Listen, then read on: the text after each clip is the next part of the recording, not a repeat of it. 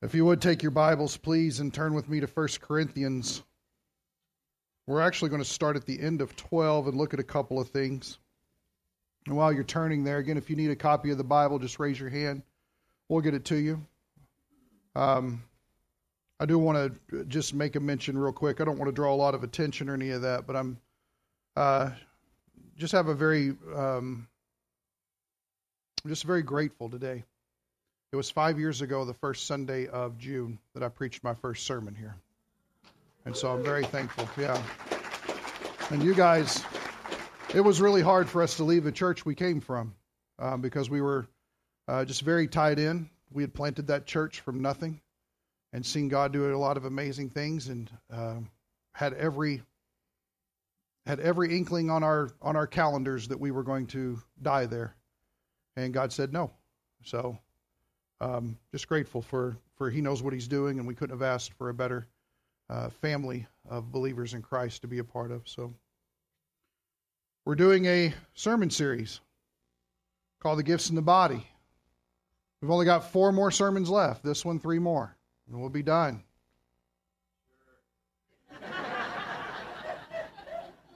We will be. We've already planned it out. I have to hold to it. Emily's already planned music for the next month. So there's nothing in my understanding that is more important for the Church of Jesus Christ today than to understand, cultivate, and use their spiritual gifts. Here's the reason why. Number 1, God gave them to us. Jesus died to secure them for us. They are a blessing that is on top of eternal life and forgiveness of sins and justification and all these wonderful things. Number 2, it is integral to how you grow in Christ. You cannot grow in your relationship with Christ if you are unknowing of your spiritual gift. If He has taken the time to put the Holy Spirit in us, and remember, this is a reason why this dispensation is different from any other. In times past, the Holy Spirit was on people and could be removed from people. But the idea of the Holy Spirit being within people is a completely different way that God is working with people. And in doing so, He gave grace gifts, spiritual gifts. Now, I know this is a redundancy, but by the time we're done with this series, hopefully you'll get this and grasp it. The adage is, by the time you're sick of saying it, people are just now starting to get it. Spiritual gifts have to be exercised spiritually. They cannot be done in the flesh. They cannot be done the way I think they ought to look, how I think you ought to be. This is not a dictatorship. This is not a situation where, well, I'll just wait for somebody else to tell me what this needs to look like. This is the reason why we've taken so much time in the Word of God. And we have spent at least 11 Sundays going through the 11 gifts that are valid for today, so that we would have a thorough, robust understanding of what this is. That's just how important it is. Folks, if we're not operating spiritually with one another, what are we doing? Now, there's an answer to that. Pride. Just because it's Pride Month doesn't mean the church has to participate. Okay? The church cannot afford to be prideful in our assembly, in our interaction with one another. Spiritual gifts are God's way of how we effectively minister His work within the body of one another. So understanding what spiritual gifts are, knowing what your spiritual gift is, and utilizing that in the body is of the greatest importance. Now, again, if you're somebody who has gone through the booklet that we've put together, we have a booklet and an answer sheet back here in the corner on this little desk back there. If you haven't gone through this, I encourage you grab some. If there's some intimidation or some misunderstanding about exactly how to do it, come talk to me. And I will sit down and I will personally walk you through it to make sure it happens. I've met with a few people over the past couple of weeks that I've been able to do that with. If you do know your spiritual gift, but we don't have it yet, we would like to know what it is. And we're not asking you to turn your answers because you might be embarrassed. Again, we're not all givers. Okay, not everybody has a spiritual gift of giving. That's nothing to be ashamed of. It's a way that God blessed you and wired you and gave you the Spirit in order to evoke other things that build up the body.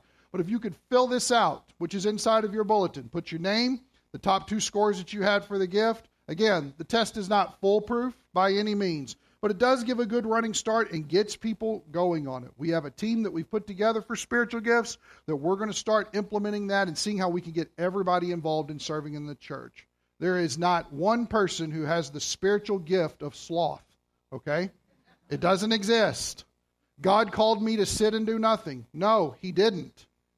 Every member of the body is a minister in the church and a missionary to the world, period. All of us. Discipleship, evangelism, every time. Some things we want to look at to make sure that we get our bearings here. We need to go back to chapter 12 and look at the very last verse, verse 31. In chapter 12, verse 31, Paul is bringing up the importance of diversity of gifts. If you remember, Corinth, the church in Corinth, suffered because they all wanted to speak in tongues. They thought it was the coolest thing to do. And the more they spoke in tongues, the more attention that they got heaped upon them, the more the spotlight, the more spiritual that they seemed. And what Paul's saying is it doesn't make you spiritual because you're not handling gifts the way that God said to do it. There should be a diversity of gifts. Not just everybody having the same one and that being the measure stick of whether or not you're mature in Christ. No, that's not how it works. There's a diversity within the body, and we all need one another to be exercising our gifts. And so he goes through and he gives this list. Not all are teachers, are they? And we said, no. Not all speak in tongues, do they? No. Not all interpret tongues, do they? No, we don't. And then he brings this very interesting thing, verse 31. But earnestly desire. The Greek word there is zelao. It's the idea of being zealous for something. Be zealous for the greater gifts, but earnestly desire the greater gifts, and I will show you a still more excellent way. Now, if you remember, there's a problem there with some of the translation. And it's not that the translators got it wrong. They translated it in a way that it can be translated. But the idea of being desirous of greater gifts flies in the face of the Holy Spirit assigning spiritual gifts to every person as He sees fit. If He indwells us, He knows us. And He wants to use our talents and our background and everything that God has allowed to come about in our lives in order to fashion a base plate for our spiritual gifts to be able to launch from and be effective, productive, beneficial, profitable within the church. And so a way that this could be understood of what Paul's trying to get at is you guys just want to be showy all the time. And you're not using gifts in the manner, in the demeanor that they ought to be used. You need to understand a more excellent way. If you've got somebody who is all about putting the spotlight on themselves, you know one thing. They're not operating in love.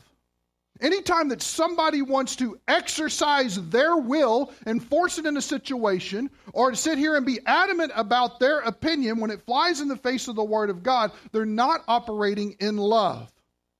Paul is saying, you guys have been on the showboat long enough. It is time to take a step back and ask if your attitude is correct in moving forward. And so the most excellent way is, what is it, church? Do we know? One person knows. Florence said love. Connie says love. All the rest of y'all need to go back to chapter 13. Love. If gifts are not exercised in love, nobody cares. It doesn't matter. It accomplishes nothing. It means nothing. Because if it's not love, that doesn't mean that it's exercised in hate. That's not what the opposite of love is in the church. The opposite of love in the church is self. That's very important for us to understand. I am on. Okay, great. If you want to know one way to operate your life in a way that displeases God, then you simply make it about you. Isn't this what the Corinthians were doing? You guys know what church you're at, right? You can respond. Yes? Talk to me. I've been away for a week. Don't give me the silent treatment. That's rude.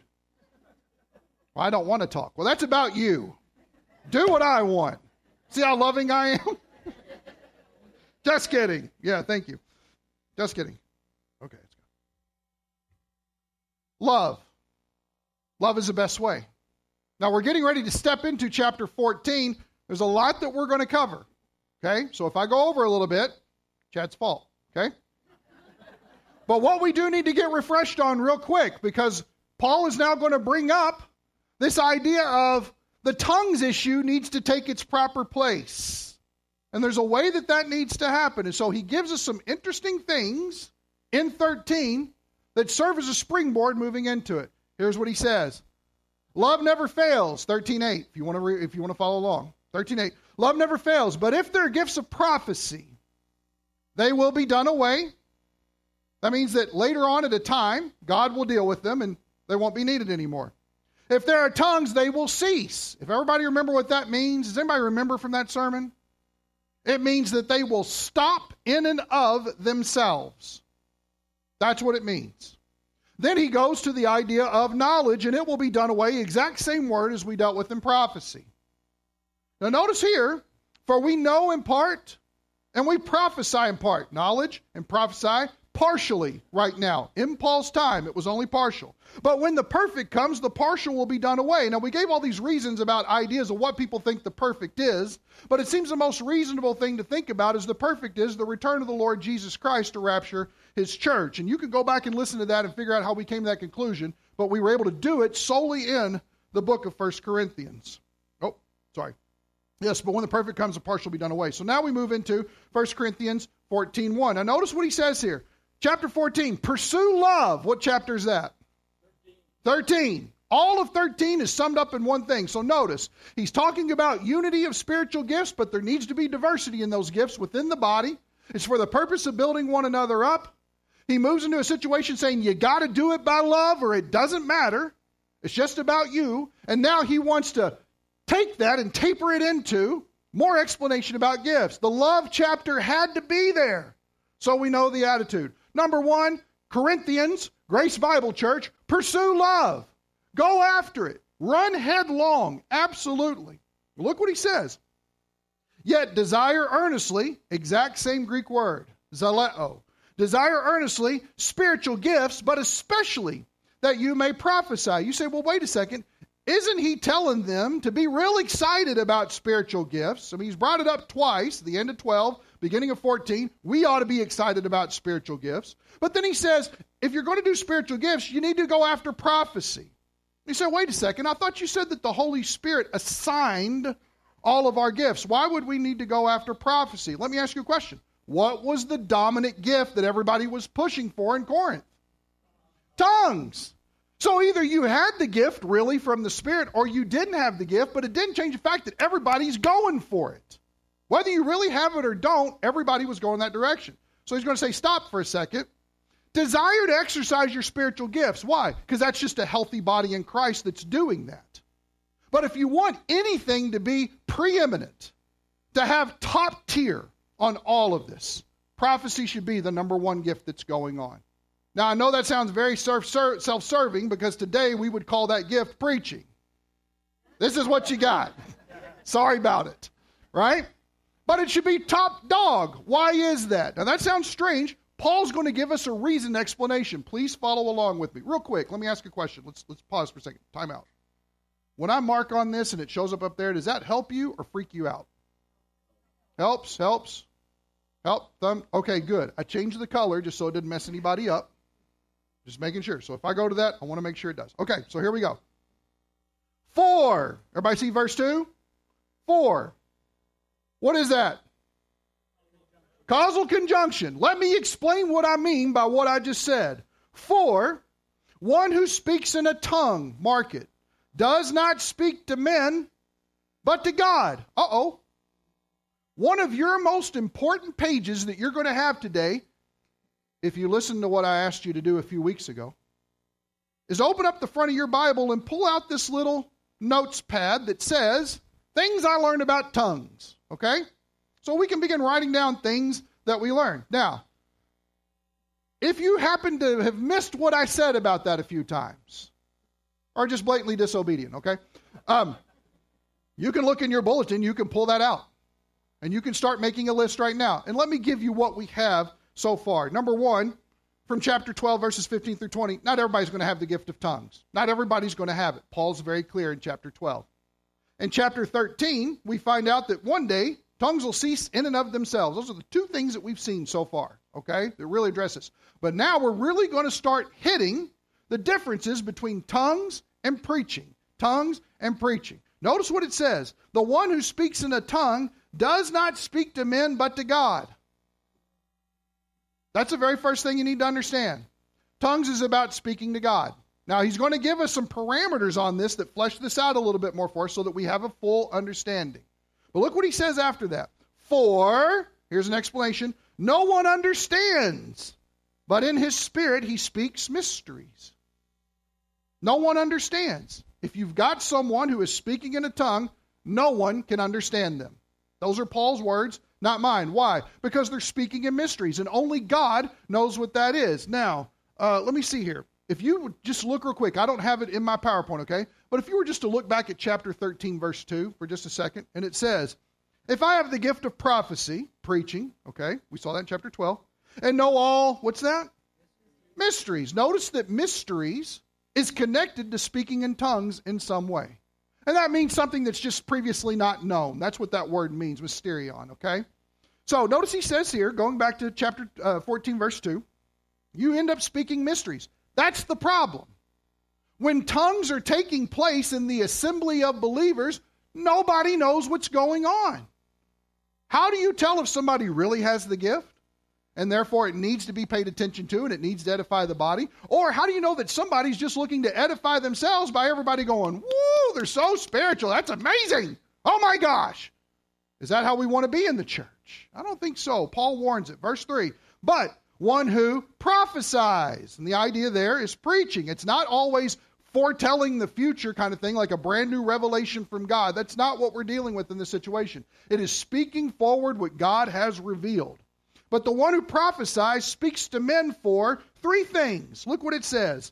Edification and exhortation and consolation. That's how you end up with a good congregation. Everybody see what I did there? Yeah, I worked hard on that, by the way, just real quick. What preaching does that tongues cannot do. We need to understand what these words are. So I pulled out a Greek lexicon. I want to give you some definitions. Edification. Literally, the word means the process of building something or construction. You might say they've erected an edifice out in that field. Okay, that's where we get that word from, is the idea of putting something together and building it. But if you want to talk about how Paul's using it here, figuratively speaking, spiritual strengthening, edifying, edification, or building one another up.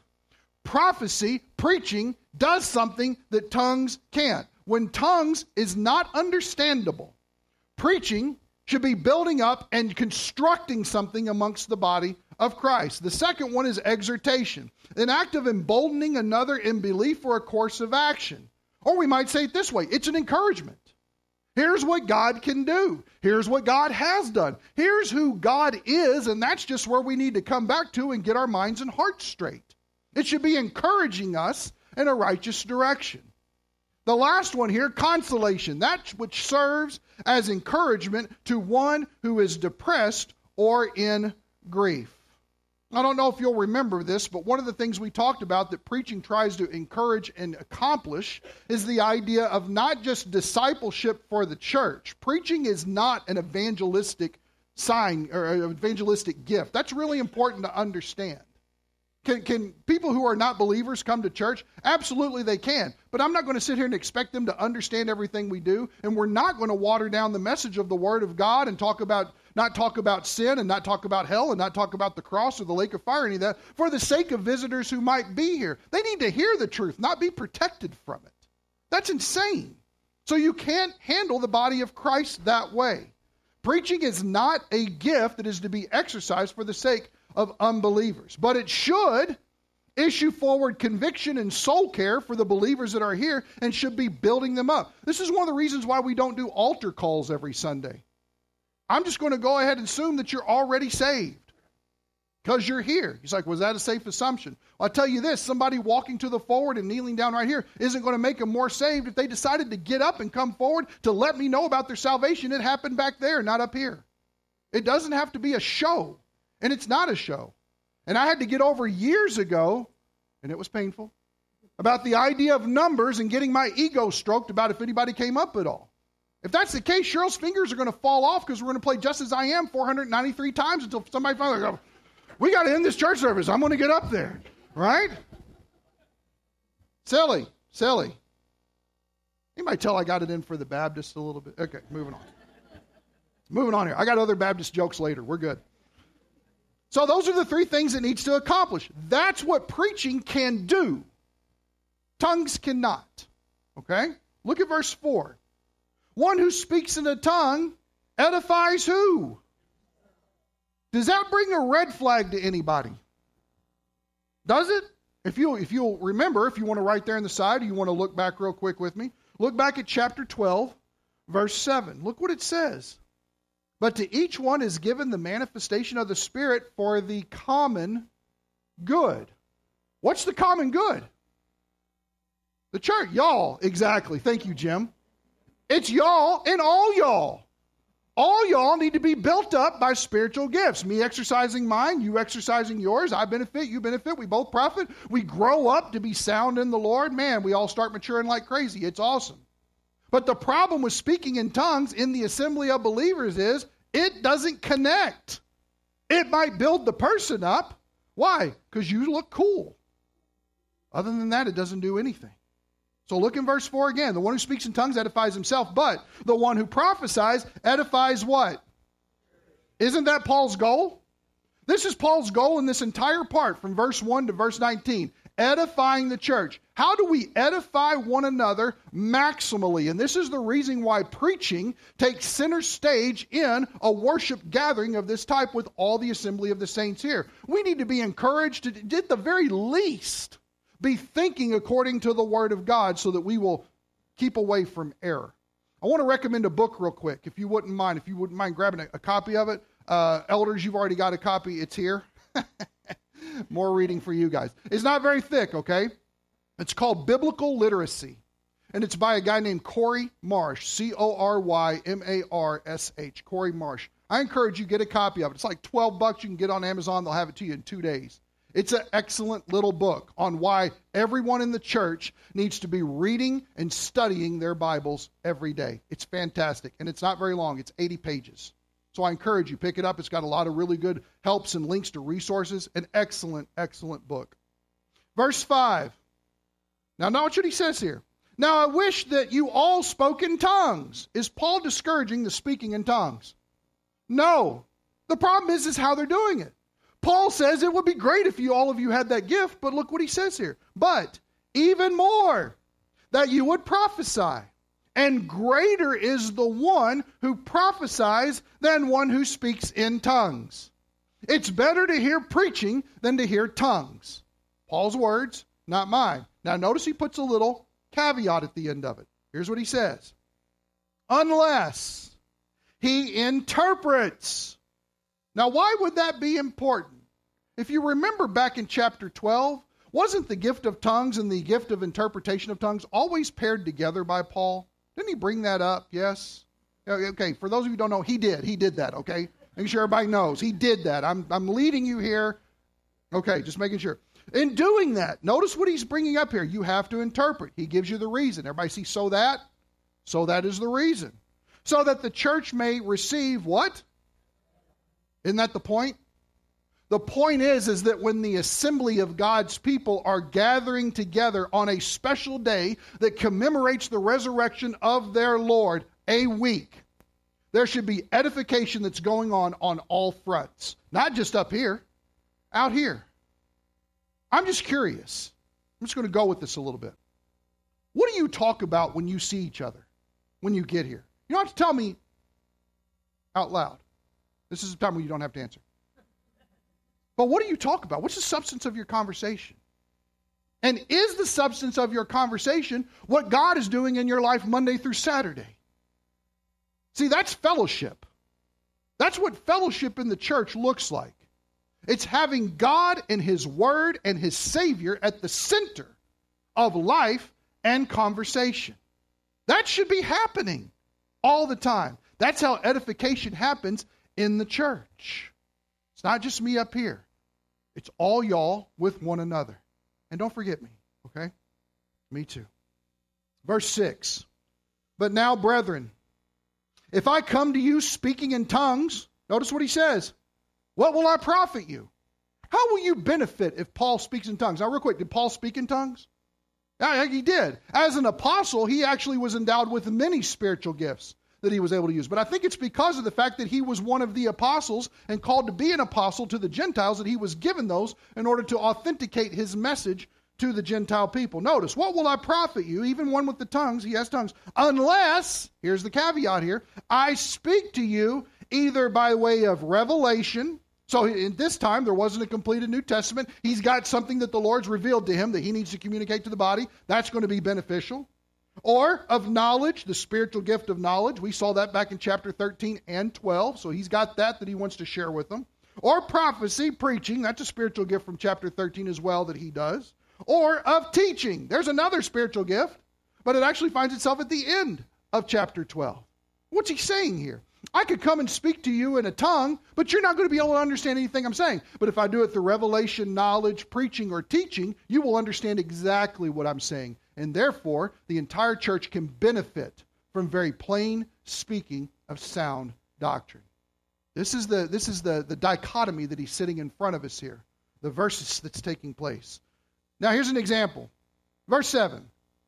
But even lifeless things, either flute or harp, in producing a sound, if they do not produce a distinction in the tones, how will it be known what is played on the flute or on the harp? Now real quick. I've been waiting for this moment to play the piano for all of you. Are you ready? Are you ready for this? Is it on? Kurt? Is it on? Real quick. What song is this?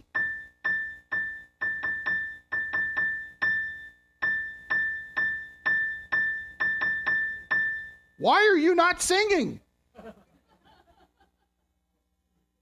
The mighty fortress is our God. Don't you know that? Everybody want me to do Amazing Grace? Why weren't you singing? How many of you knew what that was? None of you. Why? Because there was no melody to it whatsoever, was there? There was no differentiation of notes. Notice that Paul is likening that to tongues. When somebody in the assembly of the church stands up and they speak in tongues, we don't know what they're saying. They might as well just everybody be speaking monotone. Nobody can benefit from it if you don't have the gift. And notice, it's not if you don't have the gift of tongues, it's if you don't have the gift of interpretation. If nobody can interpret, we're confused. Now, how many of you came to church this morning to be confused?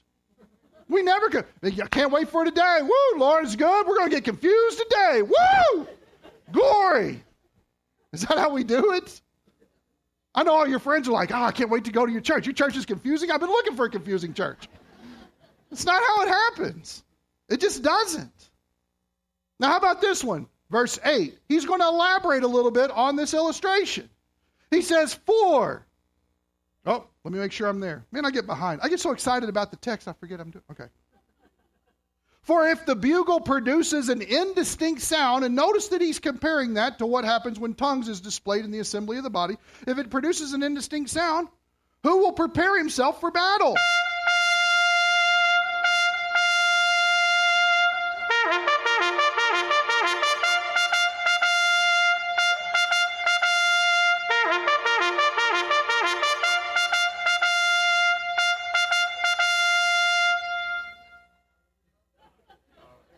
Man, if that doesn't make you want to get up and bear arms, I don't know what's going to, right?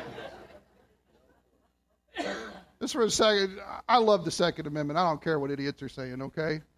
I know, political comments aren't good. Whatever. Do you think that would cost some soldiers to get up and go? But what if it was,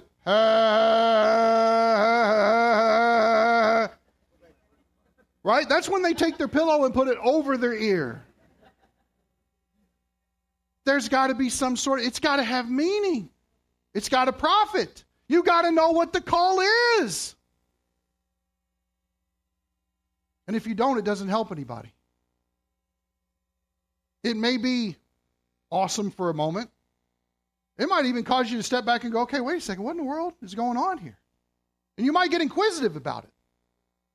But as far as affecting you by building up the body of Christ, Paul says it cannot accomplish that. Interesting. Notice he moves on here to verse 9. So also, or in the same way, you, unless you utter by the tongue speech that is clear. Now notice here he uses the word tongue as being the literal organ in your mouth that helps create sound. Okay? Look what he says. Unless you utter by the tongue speech that is clear, how will it be known what is spoken? And what's the answer to that? It won't. You won't know what anybody's saying. For, here's the explanation, you will be speaking into the air. Now watch what he says here. This is very interesting. Everybody got your little papers out? Look at verse 10. There are perhaps a great many kinds of languages in the world, and no kind is without meaning. Stop. Paul just did something, and we might not see it clearly. He just equated the fact that when a tongue is exercised, it's an actual authentic language that somebody knows. It's not an angelic language. It's not a spiritual language that is only known in the gates of heaven or anything like that. Tongues is not that. The Bible never calls it that. If you remember from what we looked at in chapter 13, if I speak with the tongue of men and angels, but I don't have love, I'm nothing but a clanging cymbal and a resounding gong. Angels only speak in understandable ways in the Scripture. You never see them saying something and John's like, what is he saying? That never happens. It never happens. It's always intelligible and profitable every time. So notice what he's getting at here. There are perhaps a great many kinds of languages in the world, and no kind is without meaning. All of them can be understood in some way, but there's got to be ingredients involved. Verse 11, if then I do not know the meaning of the language, I will be to the one who speaks a barbarian, and the one who speaks will be a barbarian to me. In other words, they got one language going on, they got another. You know what Chad and Kathleen's greatest obstacle is going to be? Getting used to the word eh. Is it not? Are you used to it yet? Yes. In case they want to have some soda. Exactly. Hey, you need an interpreter for that. I don't know. Some of you thought that I was speaking in tongues when I first got here because I'm from Kentucky. You wondered, did we hire an interpreter with this guy? I don't know. Moving on. Some of you nodded your heads. You are cruel human beings. Some of you know what I'm saying. You're like, yes, you're... Great. Thank you. I love you all. Moving on. Verse 12. So also, you, since you are zealous of spiritual gifts. Pause. Where have we seen that word zealous at? Verse 1 and chapter 12, verse 31. Everybody see how he's connecting this together as one thought. Since you are zealous of spiritual gifts, seek to abound, overflow, fill it on up and let it pour over. In what? What's it say? The edification of the church. If you're going to do your gift, make sure it's building somebody up. If you're going to do your gift, make sure it's encouraging somebody forward. If you're going to do your gift, make sure it's consoling somebody Godward. Distribute it like that. But don't be a show. The church doesn't need a show. The church needs the manifestation of the Spirit. And the only way that that happens is by utilizing God's gifts, God's way, from God's Spirit, who indwells us to do God's business. That's it. And that's the only way it works. He moves on here, verse 13. Therefore, let one who speaks in a tongue pray that he may interpret. Everybody got your sheet? Notice what Paul just told you. If you speak in a tongue, you need to pray that you can interpret. You know what that says? It says the person who has the gift of speaking in tongues doesn't know what they're saying when they exercise that gift. Why? They need an interpreter. It'd be different if somebody spoke in tongues and said, I said this. That would edify the church, wouldn't it? Notice they can't do that. So since they can distribute or let's, what would we say, exercise the gift of tongues, that doesn't mean they understand it. And notice that it's completely controllable. Okay? I know I say this sometimes. I'm not trying to bash on any charismatics at all, but all of us have seen the Blues Brothers movie at some point. Okay? Nobody has to be rattling around on the floor like sizzling bacon. That's not how this goes down. Okay?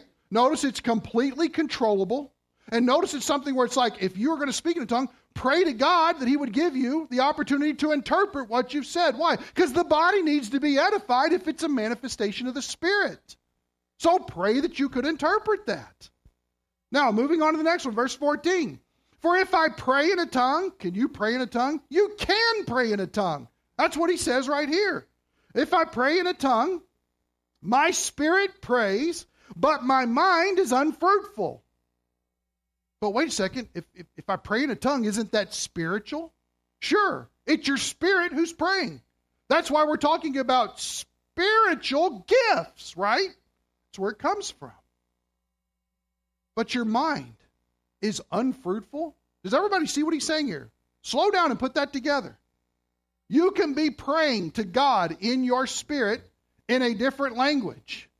Your mind benefits nothing. There's nothing edifying or upbuilding that happens here. If you have the gift of tongues, you could very well be praying to God. Guess what? Doesn't help anything else. Doesn't help anything else in the person. Why? Do they know what they're saying in tongues? They don't. The previous verse just told us that. You need to pray that you can interpret. So what we see about the spiritual gift of tongues is when somebody dispenses that gift, they won't know what they're saying. They've got to have an interpreter. And even if they go so far as to praying in tongues, it's controllable, and they still are being unfruitful in themselves because they don't know what they're saying. Everybody with me? This thing is going to be full. Okay? There's a lot here. Look where he moves on next. Verse 15. It says here, what is the outcome there? Put it all together for us, Paul. What are we talking about? Here's what he says. I will pray with the Spirit, and I will pray with the mind.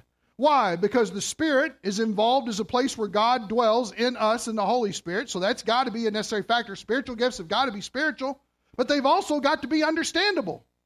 It has to be intelligible. It can't just be, I'm freaked out in the Spirit, and that's just it. You can't. And it can't just be the idea of, well, my mind knows it's intellectual exercise. If you do that, you've become callous towards the things of God because you're not discerning of the Holy Spirit. So it's got to be both. So if I'm going to pray, my spirit and my mind have got to be involved. And he even pushes it one further. And I'm so thankful that he does. Look what he says after that. I will sing with the Spirit, and I will sing with the mind also. Now, let me ask you a question. Does anybody in here have the spiritual gift of singing? It's a talent. It's something, a skill that can be acquired. It's not a spiritual gift in the Scriptures, is it? Why does he bring that up there then? Does everybody notice what he's doing? He's talking about the things that happen within the body of the church. They've got to be spiritual and they've got to be understandable. Doesn't matter if it's praying, doesn't matter if it's singing. Anything that goes on in the assembly of the body, if it's going to build up the body, it's got to be from God and it's got to be understood. That's what he's getting at. That's what he's moving for. So we know from chapter 13, love is the way, right? This is the way. That's the way it is. Love. But the goal is edification. Love is the way to get to the goal of edification. If it's not understood, it doesn't edify. It has to meet those criteria. Love is spiritual, edification is the goal. Everybody with me? Okay, making sure. Some of you are asleep. Stop it. Verse 16.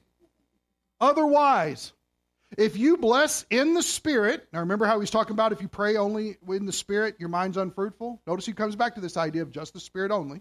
He says here, otherwise, if you bless in the Spirit only, how will the one who fills the place of the ungifted say, now we'll get at that in a second, the amen at your giving of thanks, since he does not know what you're saying? Number one, this is the way we know it's in the local assembly because we're supposed to say amen. Now, a lot of us thought that saying amen in the local assembly was just a Baptist thing. It's not. It's a Paul in the first century church thing.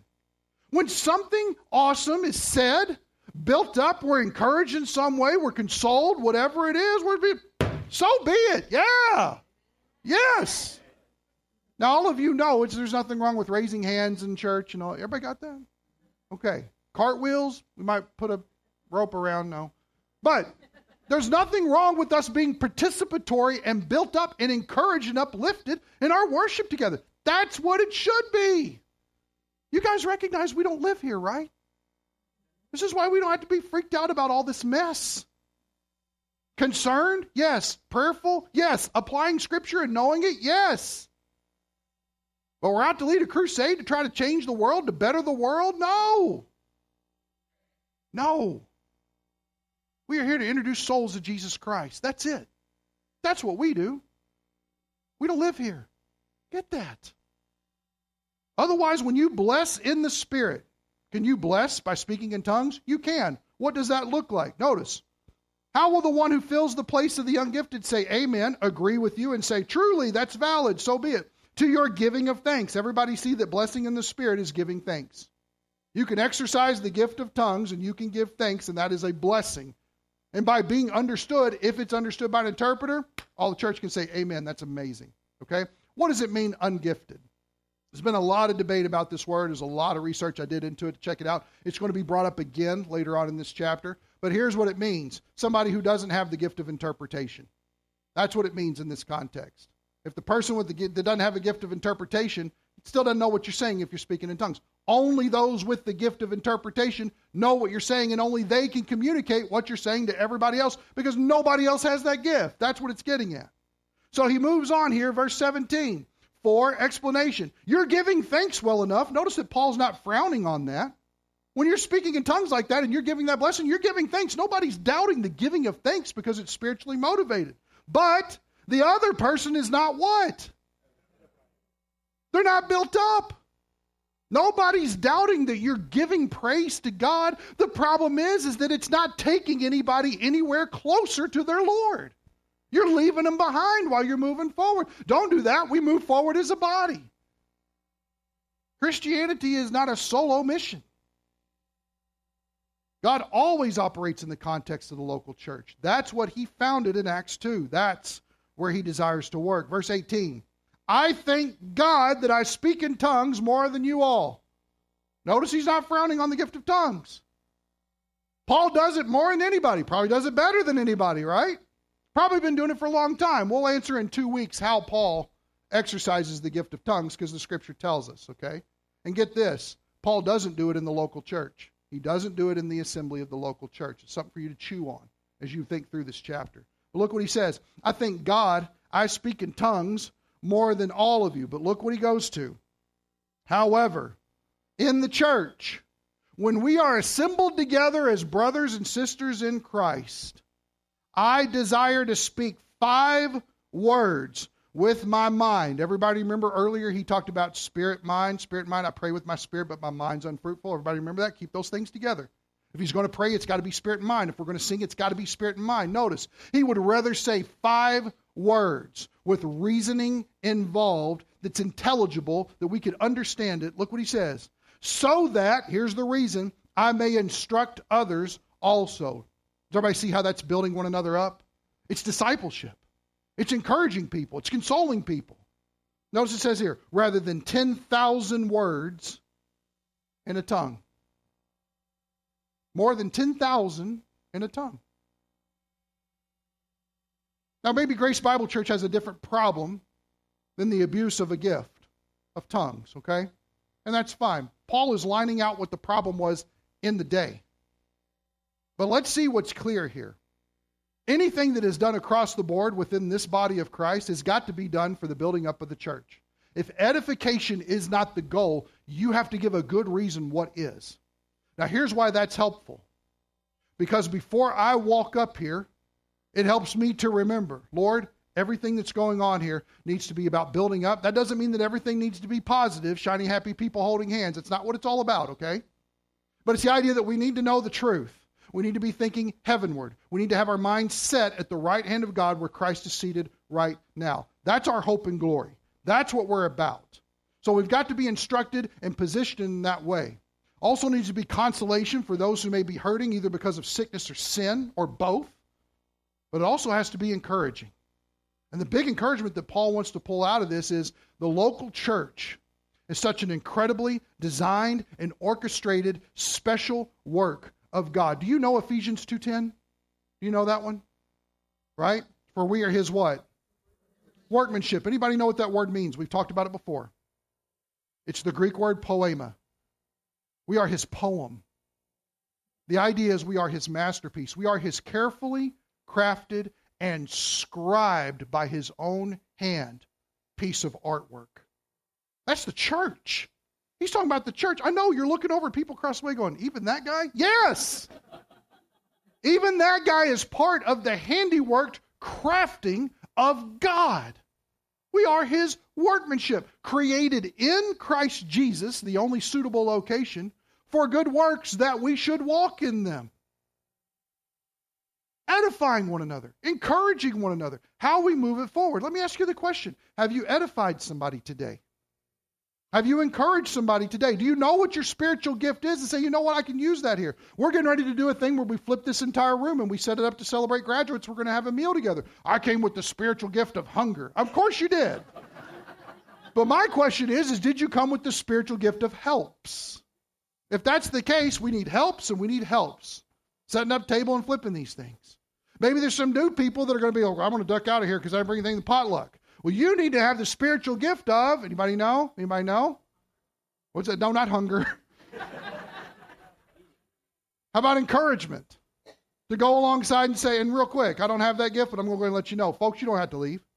Stay here. Get to know us. We're not that scary. Okay? Get to know others in the body of Christ. And let's be built up and encourage them to stay and encourage them to be a part of this. There's nothing wrong with that.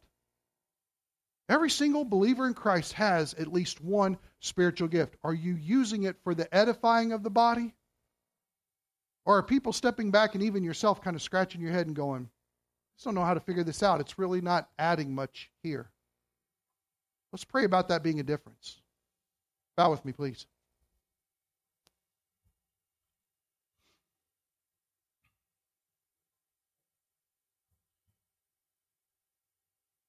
Father God, the church is amazing.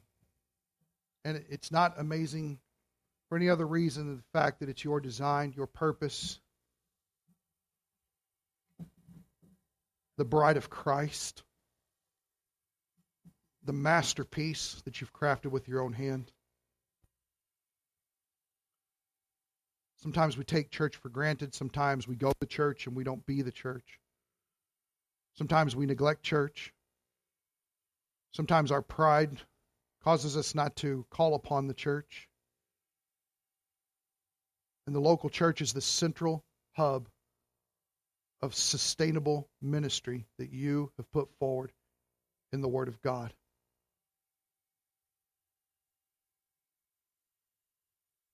Lord, every single person in this room has a spiritual gift, and it needs to be used for edifying, for building up, for encouraging, for consoling those that are hurting, to bear one another's burdens, to be forgiving in all aspects, to get attitude out of the way.